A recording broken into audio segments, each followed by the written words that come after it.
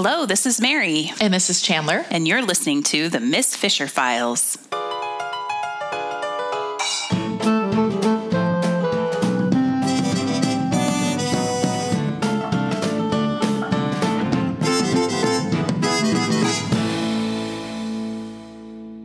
Welcome back. Today we are talking Season 2, Episode 12, Unnatural Habits. And this is Get it? It's a nun pun. Nun pun. This is the season finale. We do have the Christmas I guess episode. it was. But this one really, for all intents and purposes. I always forget that British/Australian shows do that. Because by the time we American plebes get it, it's all wrapped up into one streaming thing. Right. And then I forget that it's like a separate deal. Yeah. So this episode I have circled in my notes. This is the men are trash episode.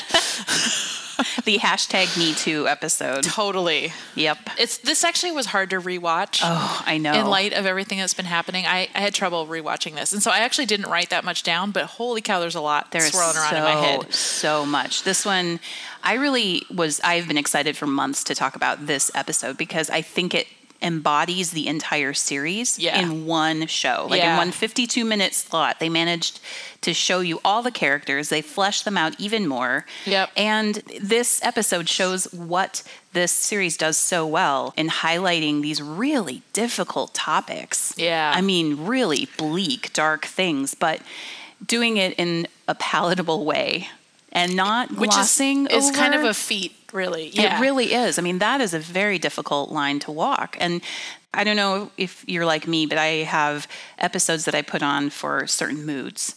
And while I really love Unnatural Habits, it's mood murder. Yeah, this is not one of those light and fluffy episodes. There's no ambiance that you really want from this. Yeah, I mean there are some episodes Catholic workhouses for girls, but it's human trafficking. Yep. I know. Sidney Fletcher in all his shark-skinned glory. Oozing all over the place. Yeah. So gross. But this one is it's phenomenal as an episode. The mystery is really good. It comes full circle, almost in Arrested Development proportions. Like they planted the seeds for this so long ago. Yeah. Episode 1 we're only just season now, 2. Yeah, coming full circle on this. Yeah, and they did this in season 1 too, where they left us hanging on the whole foil issue for a couple episodes, and then they'd bring it up very minimally. But this was whole season. Yeah, we really were trying to uncover the police corruption in the very first episode of season 2. Yeah, and then haven't really heard anything. And they weren't even looking for it in this one. Right. She kind of stumbles upon it because she's she's cracking something else. And then, oh, look, I've uncovered this whole seamy underbelly. Yeah. Yeah. The box of trinkets stolen from... the infamous box. Watching this episode reminded me of the actual book by the same name, the one by Carrie Greenwood. And out of all of the books, this was the hardest one for me to read. The books are definitely darker than the TV show, which, makes sense, I guess. Yeah. And this was hard. This was there are some real trigger topics going on in this one. Yeah.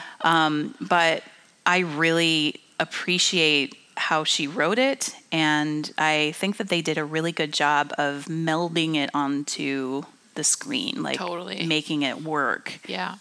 And there's so much going on. There's these different plot points. There's different social issues. There's old plot points that are coming up. So they did a great job of melding everything and doing that juggling act. And it doesn't feel too heavily weighted. Right. Obviously the murder in the nunnery is the main plot, but then all of these other things dovetail into that. They did such a great job of that. I think that's mysteries at their best because there's always more. There's always more that's beyond the surface of the murder, just solving the murder. And I think the best mysteries spin that yarn that way, whether it's lighthearted or it's dark. This one's dark, but I think this is really the mystery genre at its best. Yeah, here. I agree. We've got this really difficult theme of unwed mothers and what society does to them, which is, that's a huge, difficult topic. But they do such a good job of showing you. So there's that one line when Phryne is in that terrible room, the penitence room with Mary/Ada. And Mary is telling her how she got her saint name. And it's like she was a perpetual virgin or something, the saint was. And Phryne said, oh, that's a tough act to follow, and points to Mary's very pregnant belly. And Mary, in one line, does such a good job. She said, this was the factory foreman's idea, not mine. Oh, so good. It's one line, and it's delivered perfectly. And it really summarizes the whole other side to this issue. Right. Hello, factory foreman. That means she was raped, basically. Statutory rape. Statutory rape is rape, people. By this adult man who will face no consequences for it. And then here's this girl in solitary freaking confinement. Mm-hmm. Then they condense that to basically one line. That Mary says. Yeah. And she kind of calls Phryne out. Like, this wasn't me. Don't put this on me. And then alludes to how many of those women probably face the same situation. Did you ever see the Irish film, The Magdalene Sisters? I did. Yeah. I think I saw it when it came out, and then that's it. But, and it's, and that was based on the real one that was in this town in Ireland. And these things were all over. They were all over the English speaking world. They starting in the 1750s. The last one did not close until 1996. What? Yeah. What? Yeah. Oh yeah. Oh my goodness.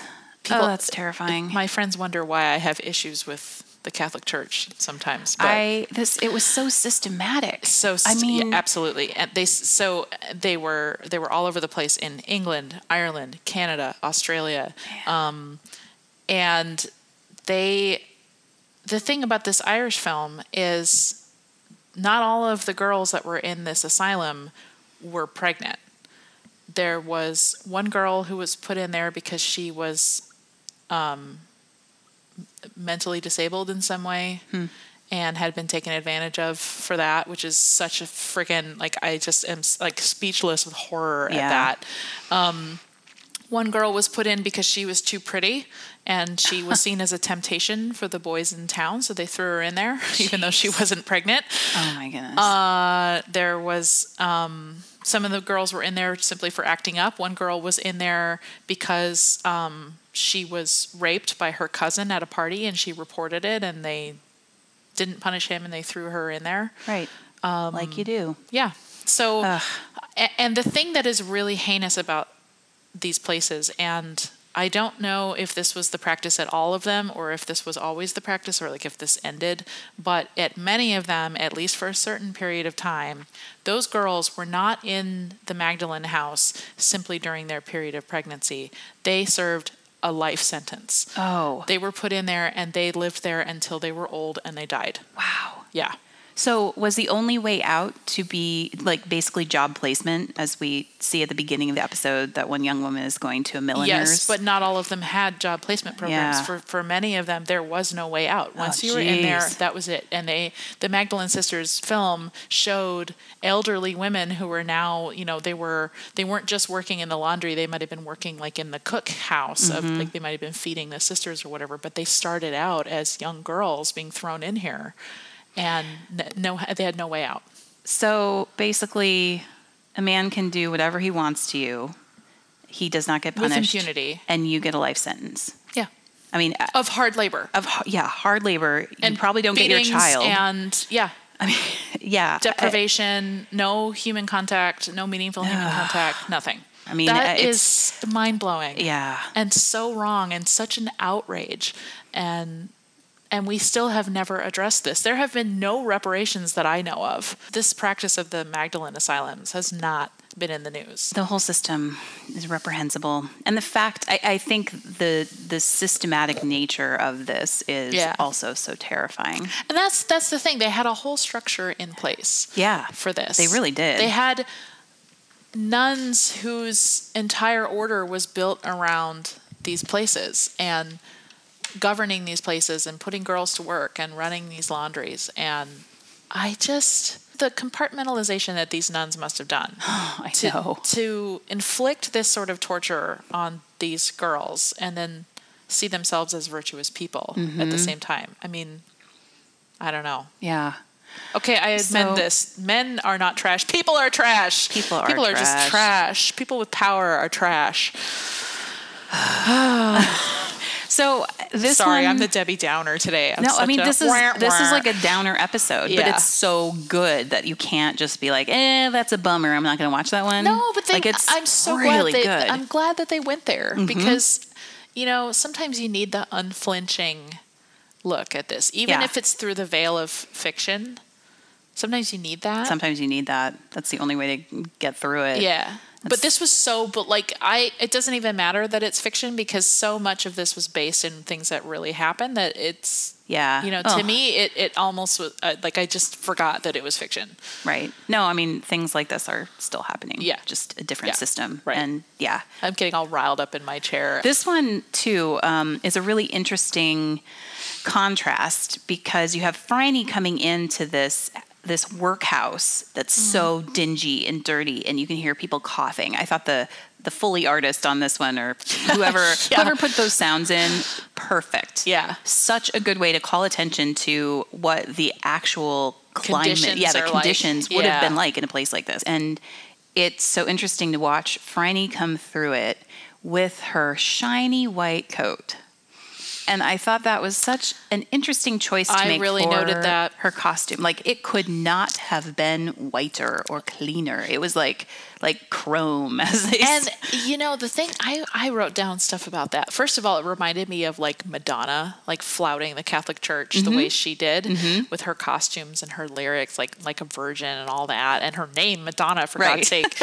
Well, I think that was her given name. It is her. That was Madonna Ciccione. Yeah, was her given name, but like she played that up to the hilt, and rightfully so.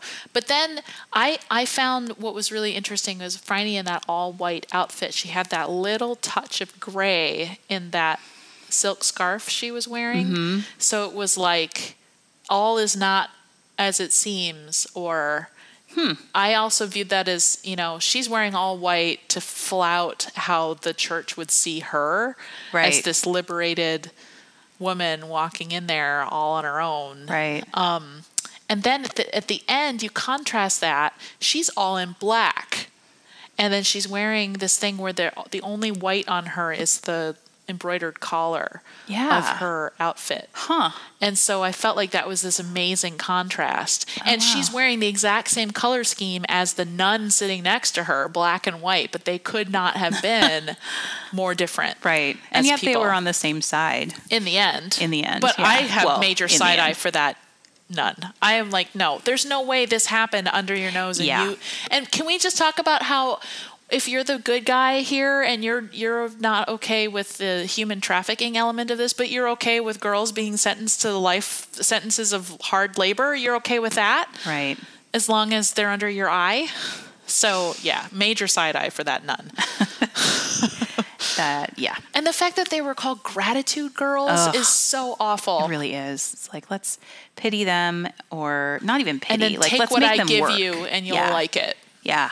And have gratitude. Which just seems like a huge double entendre to me. Yeah. Dot called them the fallen and friendless girls. Yeah. Which, I don't know, kind of makes me want to start a band or something. And it's like, and it's so, and that riles me up too, because it's like, well, they're not so much fallen as pushed over by some effing man. Fallen, like, oops, I fell over. Yep. I should have looked where I was going. Not, Mr.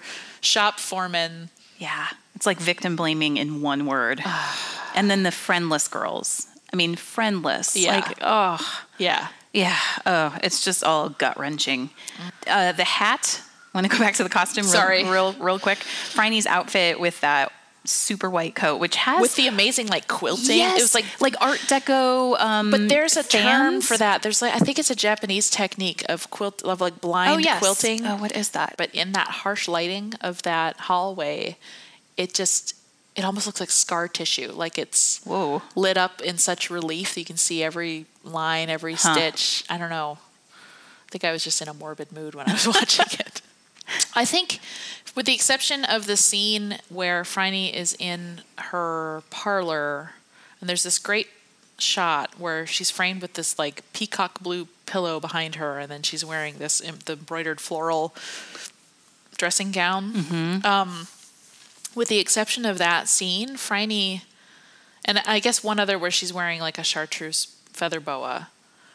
With the exception of those two brief moments, she is not wearing any color at all in this entire episode. That's She's really true. all in white and gray and black, and that linen outfit that she wears, which is basically gray. Right. I thought that was really interesting. That is interesting. I mean, she's almost on Jack's level on this. She is dressed to fit the bleakness of the scene here, and also this, I think, moral ambiguity of black, white, and gray. Right.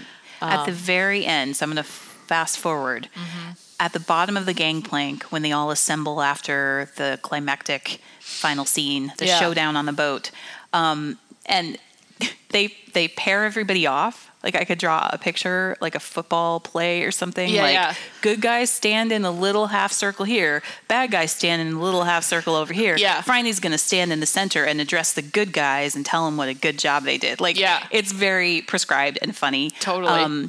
But it's the like colors, the assembly station of the damned. Or like but the colors, like the costumes, are so obviously different. You have all the good guys in like light brown, basically, or shades of brown, and then the bad guys are all in black. Yeah, it's very much like the rugby team. You know, like you can tell your team members because they're all in beige, and the opposing team's all in black. Beige and black. But you're Beige right. and black. There really is very little color. The cloche that she wears with that white coat at the very start. The white cloche beautiful. With the purple. Okay, so I've been calling it the alien cloche. I cannot. Yeah, it's kind of a weird, like, it's like like tentacles are coming around her head. Yeah. It kind of gives me the heebie-jeebies a little bit. And it almost looks like it's made out of some weird synthetic material. I mean, I know it's not, but it's so perfect. There's no seams that you can see. There's nothing. Right. So it almost, I don't know. It's like it's made out of some exotic alien life form that. Yeah, that she brought back from the Upside Down. Right. That's kind of, in terms of costuming for this one, that's kind of all I have. Yeah, I have very little. Aunt P. Yes, I was just going to segue to that. Let's talk about Aunt P. She, first of all, I was so sad. She's wearing that outfit with the nipple buttons. It just makes me sad. Because it's this like massive like white bib, and then there's these two little black buttons that are in the worst spot imaginable. And of course she has an ample bosom. Right. So, man, poor Aunt P. But Aunt P really kind of steals the show in this.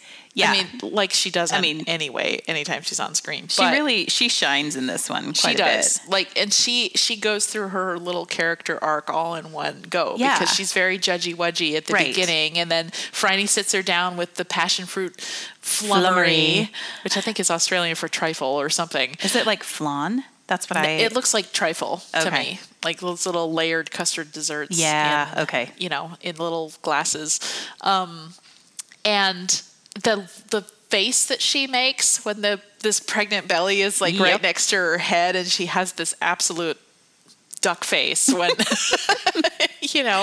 then at the when the girl goes into labor and she's like, "You've got work to do, my girl. They don't call it labor for nothing." And I think she's such a good example of like the importance of person-to-person contact, because Aunt P, we have seen, really subscribes to what society. She's a total Republican.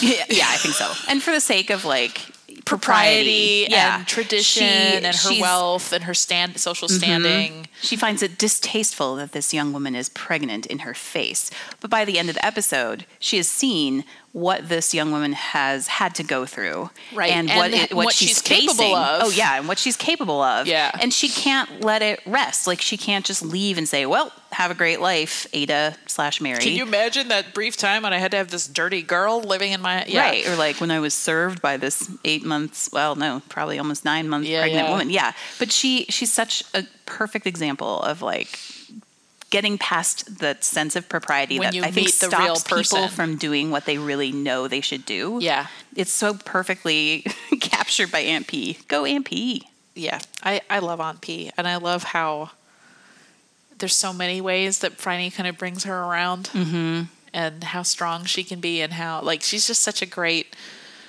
I don't know. I know people like that who would rather, at the beginning, they'd rather bury their head in the sand and keep things the way they are, but then they finally figure out that that's not going to happen, and they rise to the occasion beautifully. Yeah, and she's hilarious as she does it. So yeah, she is. It almost lets her off the hook from the total cock-block at the end of the episode. Almost lets her off. But I cannot. When I was rewatching that, I was like, "Oh, if only Mary were here." Oh my goodness! I saved I wanted such to see bad like words. what your faces would be like. I would be saying very bad words very loudly at the screen, and possibly doing a gesture or two. I do this every single time. Every single time. Aunt P, why? Why did you have to come in? The baby obviously did not cry at that moment. There was no reason to come into the front hallway. Was that the baby I heard with the deep voice? Yeah, no. Yeah. No, it wasn't. It was something about to happen. If Aunt P had not interrupted them, the baby would have 30 seconds later. So apparently, but he still could have gotten a good necking in before that happened. I don't care. Whatever. Apparently, there is actual footage. So they did several takes of that. And in some of them actually kissed. Where is this? No one can find, like, it's not out there. Get it to me. On the internet, oh my people God. Know of Internet the ninjas, get it to us. There is the existence of this footage, but I don't think it's in any form that is able to be, downloaded and rewatched a billion times. I'm sorry, sad. you cannot cock block somebody in their own house. I know. Like, she's not even her house. Very poor form, Aunt P. Well, Franny is unmarried. Yeah, well. And Jack's a divorcee. And it's very late. I love the way he knocks with his hand like in that little circle of stained glass. I love that. That was such a good shot. And then one of the Tumblr folk, I think it's Sarah too, uses it as her little avatar thing. Just that circle with Jack's little knuckle. hand. Yeah, which is so perfect. Let's talk Dot, because I think she's really interesting in this episode too. Dot found her first body. Well, and Hugh tries so hard to protect her, but I think that's part of the point of this, is that you can't. Yeah. So at the beginning of the entire series, we meet Dot, and she's very timid. She's afraid of answering the phone. And, they really play that up. But by the end of the episode, she's willing to put herself in harm's way by volunteering to be the bait. The bait, for the abortionist. And her justification is that could have been me. Right. Like, she's right there with those girls, knowing in a, slightly alternate universe that would have been her, or having been given just a little bit more time. Yeah, exactly. If she hadn't met, could have been the next week. Friday. Could have been And she does that same thing in this episode, where again, and she tells that to Hugh at the end, like that could actually no, he says it to her. That could have been you, Dottie, and. So she's willing to come into the morgue and try to identify the pieces of like the she knows all the scapulars in town. Really does. And Hugh is really uncomfortable with this. He's really trying to shield her from it. And she won't go. She wants to stick around and help. And I think Jack is kind of uncomfortable by it too. Like, there's this very nuanced performance in the morgue where he, I think, appreciates her help, but is also really nervous about having her there. Yeah. And I'm sure partly because he knows that Hugh is not a fan of this. But yeah, I thought that was such a great role for Dot. I think what's so poignant about this too, and also what makes Dot such a strong character, because she has this figured out already, is that, and why she wants to be part of the fight here, is that one of the hardest lessons to learn in this life is that you can't protect the people you love from getting hurt. You might be able to protect them from certain things, but you can't protect them from everything. Mm-hmm. And I think Dot knows that better than anybody. And so she's learned to be an advocate for others and protect herself. And I think she's helping Hugh learn this lesson a little bit at a time, right? So, he doesn't and even in small ways, maybe I can help provide for us as a family too, and you don't have to do everything. And I think that is such a great part of her character. they have a fantastic conversation at the end. So flashing forward to the end of this episode, when we see Aunt P and Dot staring at the baby. And the baby, oh my goodness, that is like the most adorable newborn. I am immune to babies. Immune to Yeah, babies. that one's, I mean, babies are usually weird looking. And I am mine included. I am the Phryne in this. I'll be like, is it? It's so red. It's just beautiful. It's not red at all. That is some BS right there. Well, but I would be like her. I'd be like, So yeah, I love that they're all looking how at about let's put it over there. And when Dot says, I can take it from here, Phryne, it's like you can see the cartoon lines behind her as she's like, that would be there. me. That would be me. In fact, when my friends have babies, I probably have even done this to you. And you have great, cute, awesome kids who I love. But when my friends have babies, I do the whole have I spent enough time saying nice things about this baby and holding it? I will hunt it back now and I will magically disappear like Batman. You're putting in your time, basically. Oh, you don't have to do that. You certainly don't have to do that with my kids. I am not a baby adorer. No, I'm just outing myself right here. I didn't.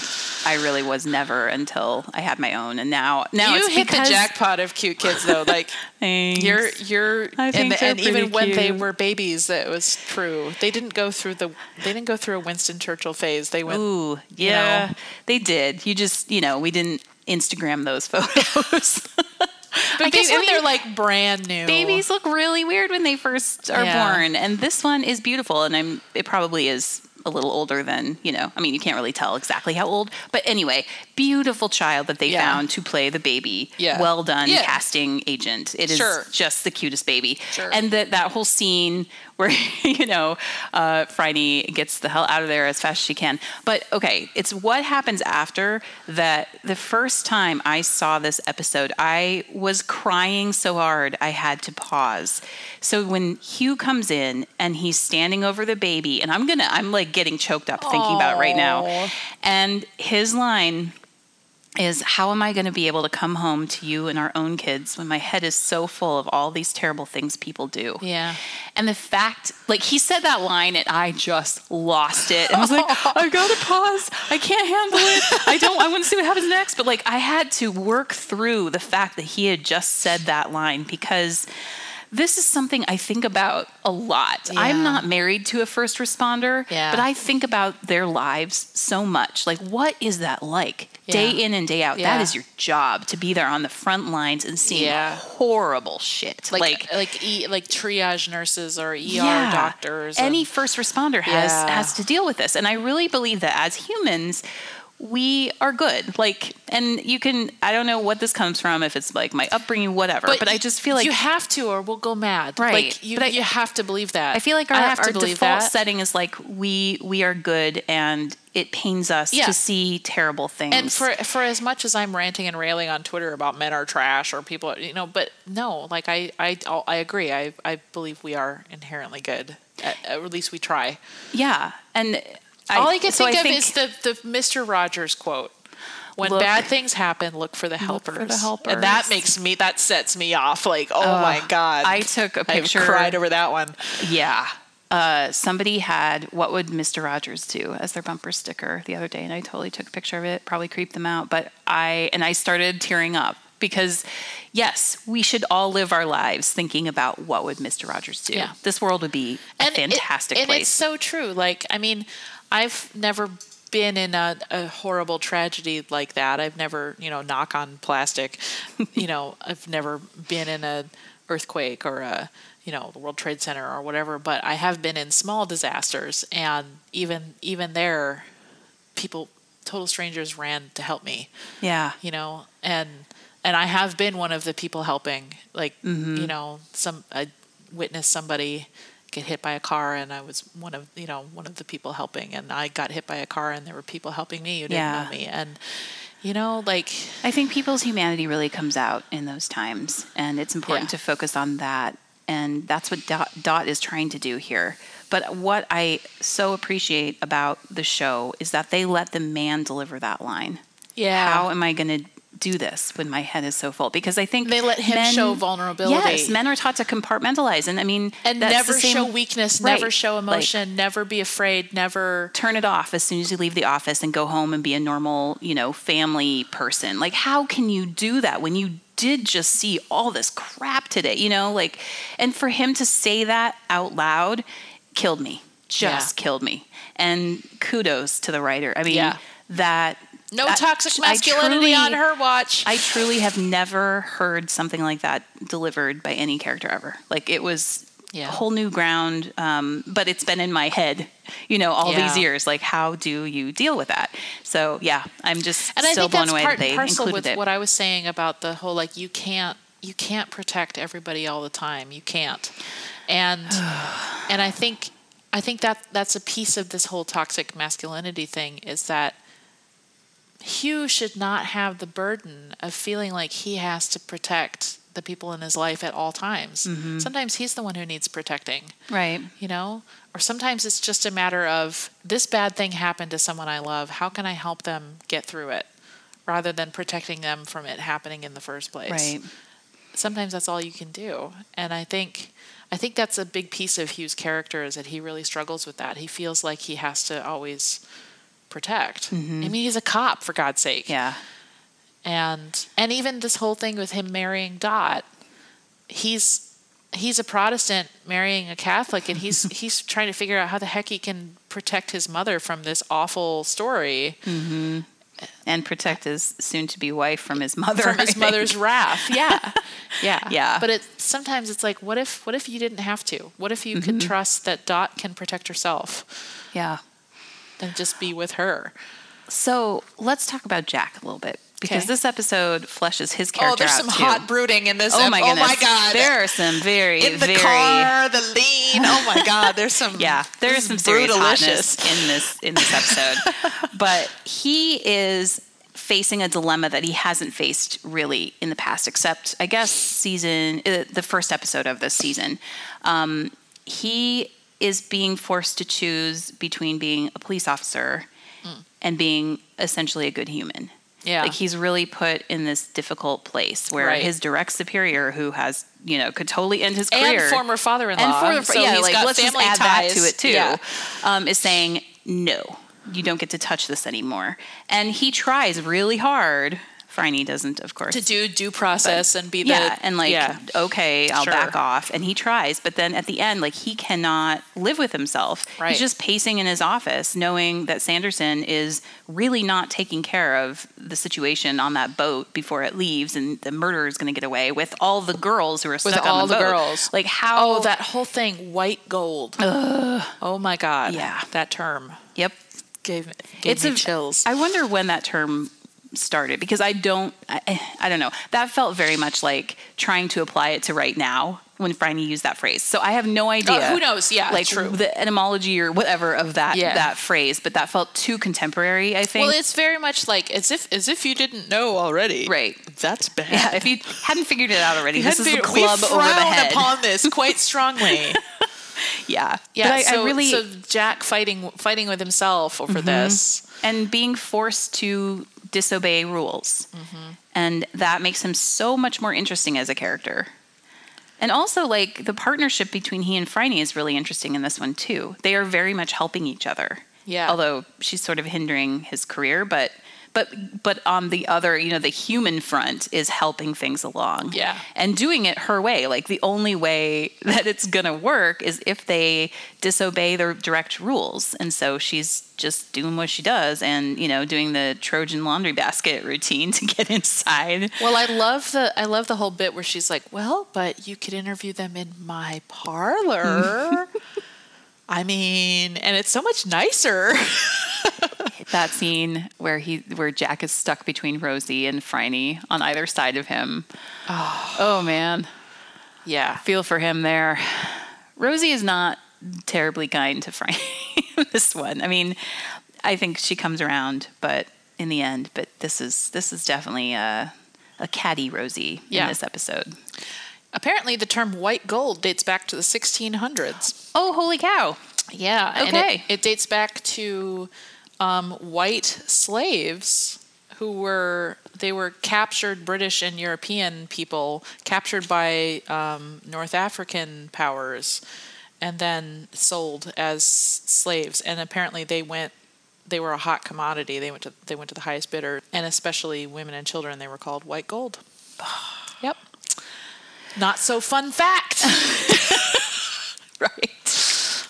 We could start a whole sidebar of those. Here's a not so fun fact. Not so fun facts. TM. Yeah. We have so many TMs. Yeah. Where's my royalty checks? I know. So Rosie, I'm going to touch on her for a second more. Rosie went from having great taste in men to really lousy taste in men. What's up? Yeah. Well, maybe she was tired of living on the I don't know, this sounds so anti-feminist, but she went from the middle class existence to high on the hog with ill-gotten gains. Yes, that she could conveniently not know about. Yeah. Yeah. No, it sounds, according to Jack, she always wanted him to be more ambitious in his career. And so I think she had designs on living large and found a guy. Which just makes her hate Phryne all the more. Yeah. Because Phryne has her own wealth and can do whatever the hell she wants. Right. But I think, too, Rosie is seeing that Phryne has made things more difficult for Jack. And theoretically, as far as we can tell, Jack and Rosie still have a pretty decent relationship. Friendship, yeah, sure. Yeah. So ostensibly, she's upset for Jack that his life is being made more complicated by Phryne. I don't know. I'm going to give her the benefit of the doubt that that's what's going on. Well, I think there's some sympathetic stuff with Rosie, too, because, think about it. Women didn't have power, didn't have a lot of options then, unless they inherited wealth the way Phryne did. And so, let's see. Rosie does not have children. She is at this point still remarried. She's not remarried. And she hitched her wagon to this guy who seemed like a good bet. He's wealthy. He was nice to her, at least, and had good connections. And her father obviously approved of him and blah, blah, blah, blah, blah. And now it turns out that he's trash. And her father, too. What is she left with? Right. Nothing. And she's older than the average marriageable age at that time. And she has no kids. She has no heirs. Right. She's left with nothing. She's in a precarious spot there. She really is. Yeah. So, I do have sympathy for her. And yet, she chastises her father. She is so angry. She could, at this moment, when they're all in the station and he's been interviewed, they're all in the station. She's kind of crying out front. I'm sure she's quite aware of her precarious situation at that point, and she could be sort of clinging to that and oh, father, I'm sure we'll find you not guilty. And had she actually married Sidney Fletcher, she might have done. Maybe. Think about Roy Moore's wife is standing by her man.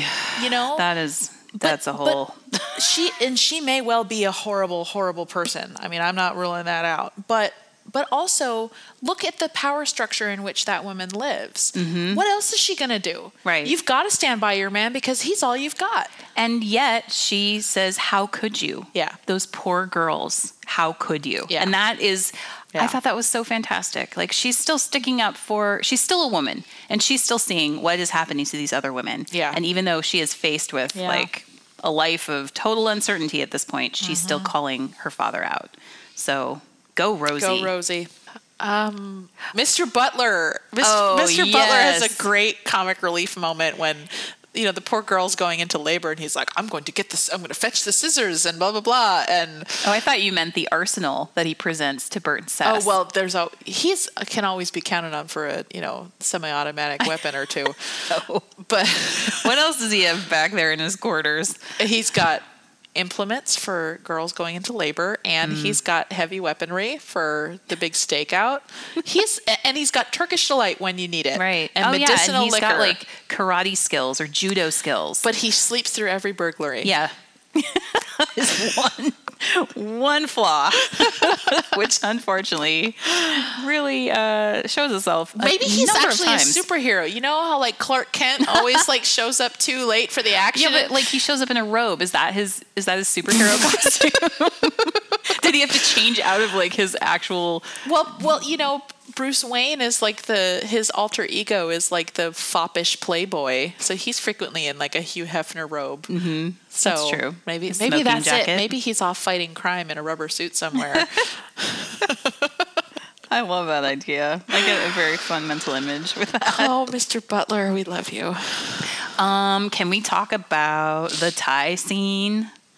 The tie scene? Yeah, the one. It's okay. So after they go to the convent and find out how the woman supposedly climbed out of the window using these knotted together sheets. Oh, yeah, the bed sheets. Yeah, they bring the sheets to Jack's office and they're looking at them to see if that actually could have worked. And Franny says, no way, these knots wouldn't have held. And Jack asks, how do you know about your knots? And she's like, oh, yes. Well, there was this Portuguese sailor. And then he's like, nope, I'm good. Never mind. And it's really, really funny. I forgot about that bit. Yeah. And then when she hands the tie back to him, because she was showing him an example on his necktie. Sure. He's like, oh, you've creased it now, which is kind of a hilarious line and delivery. Very fastidious. If it were not a setup, it would be like, what? But yes, the delicious tie scene. Yeah. Whew. I forgot. Why did I forget about that? How could you forget about that? Turn off the tea kettle at that point or something? Like, I just don't know how I missed. I've forgotten all about that. That is, had to get the fan out after that one. And stupid Sanderson walking in. And what's interesting to me is Thank God there's fan fiction. Yeah, and trust me, there is a lot of fan fiction for this particular scene. So Franny is actually looking kind of ruffled when Sanderson comes in, which is atypical for her. She's usually like, doesn't feel like she was doing anything naughty I feel like her wiles don't work on him though. And because she exists outside of his system, she doesn't, what power she has goes away when Sanderson's around. And she knows that, and it's really frustrating. Yes, it would be. But yeah, she looks unusually flustered when he walks in.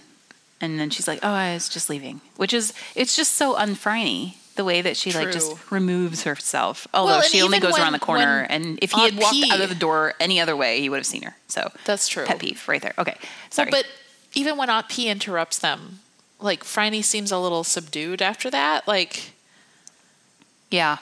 I mean, she could have grabbed him anyway. It's her house. I know. And instead she's like, well, until our next murder investigation. And then he like gets all tongue tied. And like, why do we have to wait? I'm sorry, You're why? in your robe already. You guys are grown-ups. You can do this any damn time you want. Go the F upstairs. I know. You don't have to wait for a murder. Come on. Let's go. Come on. Yeah, that is very irritating to me. And besides, him showing up at your door that's a booty call right there. That was a booty call. I know.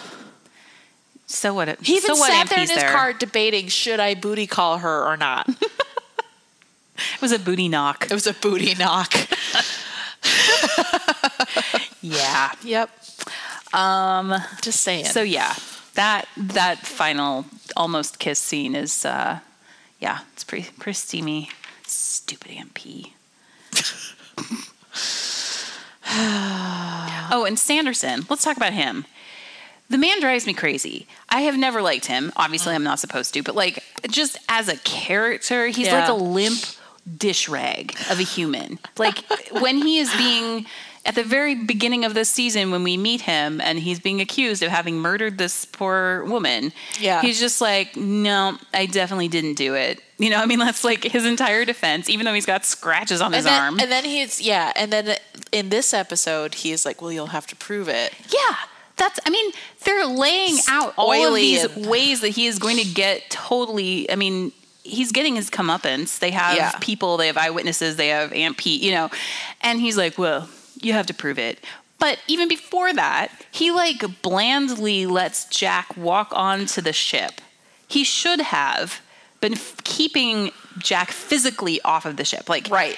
Even though he has threatened to take Jack's job, he just lets him walk on. I viewed that as him making the decision of like, okay, it's time to get rid of Jack.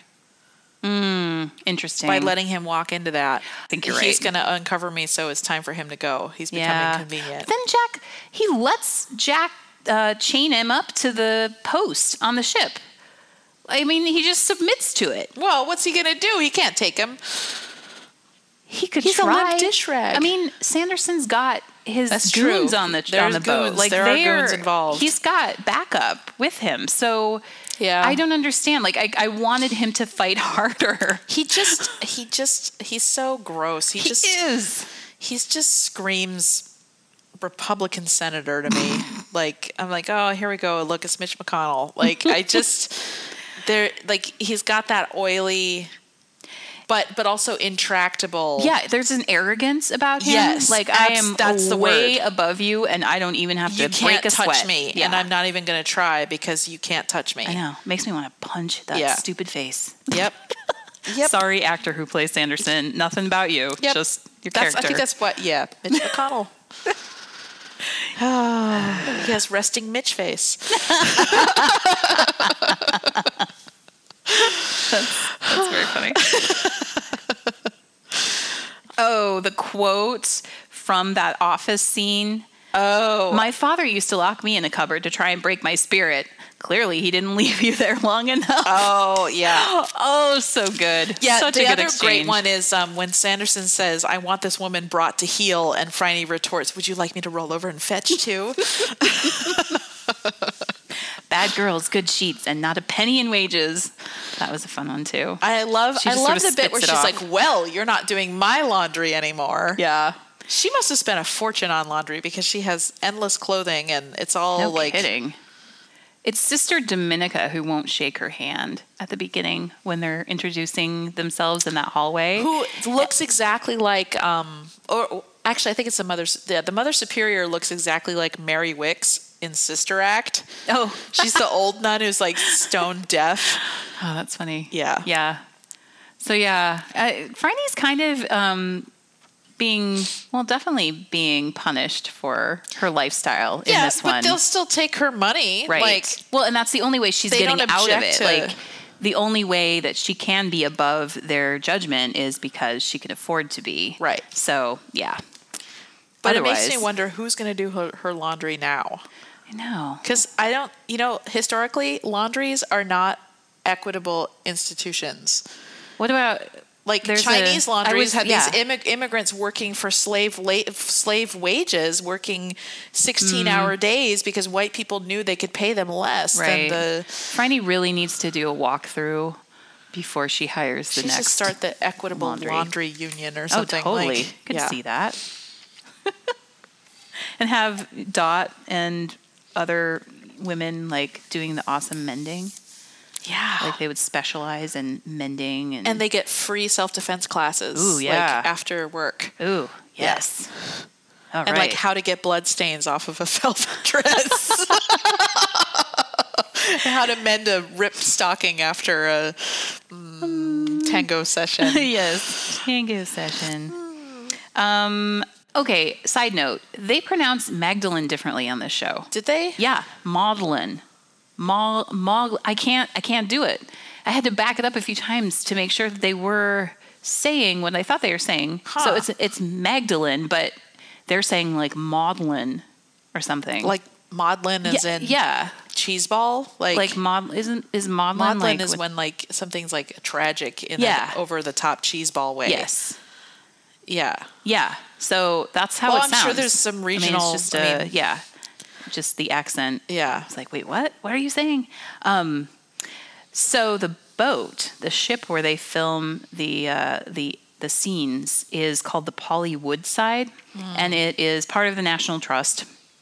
They basically have filmed at like every National Trust location, which you should because they're all beautiful. Hello, yeah. But it's docked right down in Melbourne. It's like a big tourist activity. Kind of like the Star of India in San Diego or whatever. Yeah, or the Cutty Sark or, any of the tourist ones. But USS Constitution. But it made it circled the globe 17 times. Holy cow. Right? Because it was carrying coal and wheat between England and South America, and circumnavigated the globe 17 times. It's like the Queen Mary in Long Beach, which is... Oh, yeah, have you been there? No, but I want to go now that I've seen your pictures and your drawings. You can fit 1.5 Titanics inside the Queen Mary. Yeah, and it was like the fastest ocean liner ever. Its record has never been broken, and like...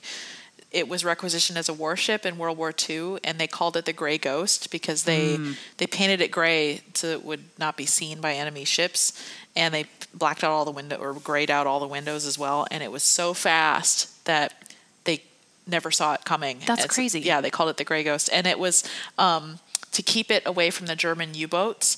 They plotted a random zigzag course every single time they crossed the Atlantic. Oh, wow. Like they'd change course every 90 minutes or something. Oh my goodness. And so the U-boats could never get a lock on them. Huh. Yeah. That is fascinating. Totally amazing. We didn't talk about the man who always does the right thing, the noble thing. I don't know. I feel like for this one, yeah, she says that to Jack, the man who always does the right thing, the noble thing. But I feel like that whole thing pales because this whole episode has been about men not doing the right thing and the noble thing, and it wasn't enough to save those girls. Like, those girls aren't leaving that convent. That convent is still going to go on. It's still going to operate. Those girls are still going to be working in that laundry. Nobody brought them down. Nobody even questioned that. Really. Right. But he did disobey direct orders. He did. To help the ones he knew about. He did. So he is a noble man in that respect. But the girls that are still in that laundry need more than a noble man. True. Yeah. Well, they need a noble man to speak to the right people, I guess. Well, and I guess in that sense, Aunt P had more clout than Jack did. Mm-hmm. Because Aunt P is actually providing a living now for this. Now that this girl has given birth to her baby, she now has a place at Aunt P's. And I assume she'll raise her kid there. Right. And she'd helped the Gratitude Girls before, too. She had taken in a few of them, although did not treat them all that well, apparently. Hopefully she will do better. I feel like she will. I feel like we have. Yeah. She's turned a corner. Oh, I love that Dot rescues Hugh on the ship. Oh, I forgot about whacking that guy with the thermos that she brought. It took me a couple viewings to realize the thing that she's hitting him with is the thermos of tea that she brought to help out. When she's like, what can I do to help? Franny's like, a thermos of tea would be lovely. And then she uses it like a weapon. That's so good. Dot. That is so good. I think I have an idea for a toast. The ones that my heart really goes out to in all of this are these girls. So I would like to toast to all the friendless girls, past, present, and future. You're not totally friendless because you have a friend in us. A friend in we. Cheers to that. Cheers.